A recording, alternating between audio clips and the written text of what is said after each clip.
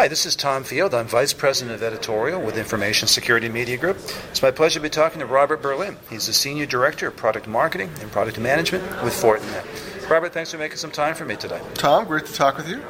Robert, we talked a lot with Fortinet about DDoS in the past. Today we're not going to do that. Let's talk about some of the other challenges that organizations are coming to you and needing your help with. Sure. Well, there are a number of them, but top of mind seems to be the advanced persistent threats that everybody seems to be talking about and either is experiencing or is worried about and want to take the proper measures today to put the proper defenses in place to do that.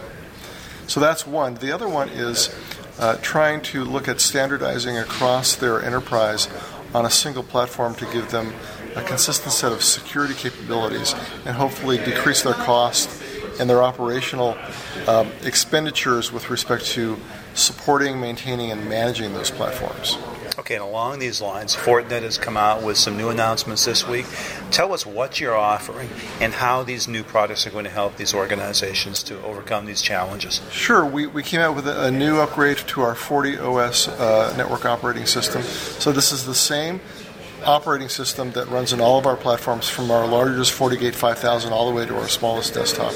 So one of the recommendations that Gartner has made lately with respect to firewall and firewall management is that enterprises standardize on a single platform, for support and manageability aspects.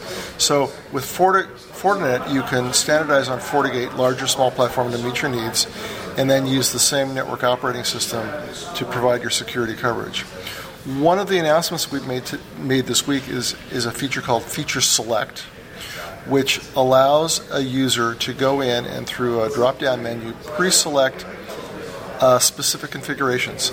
So if you take a typical enterprise network, in the core of your network, you're going to want to run a high-speed firewall that's typically sitting in front of your data center. At the perimeter, you want a next-gen firewall that has a combination of application ID and intrusion prevention. Out at your branches, you probably want something more robust but smaller in footprint, so something more UTM-like might be appropriate.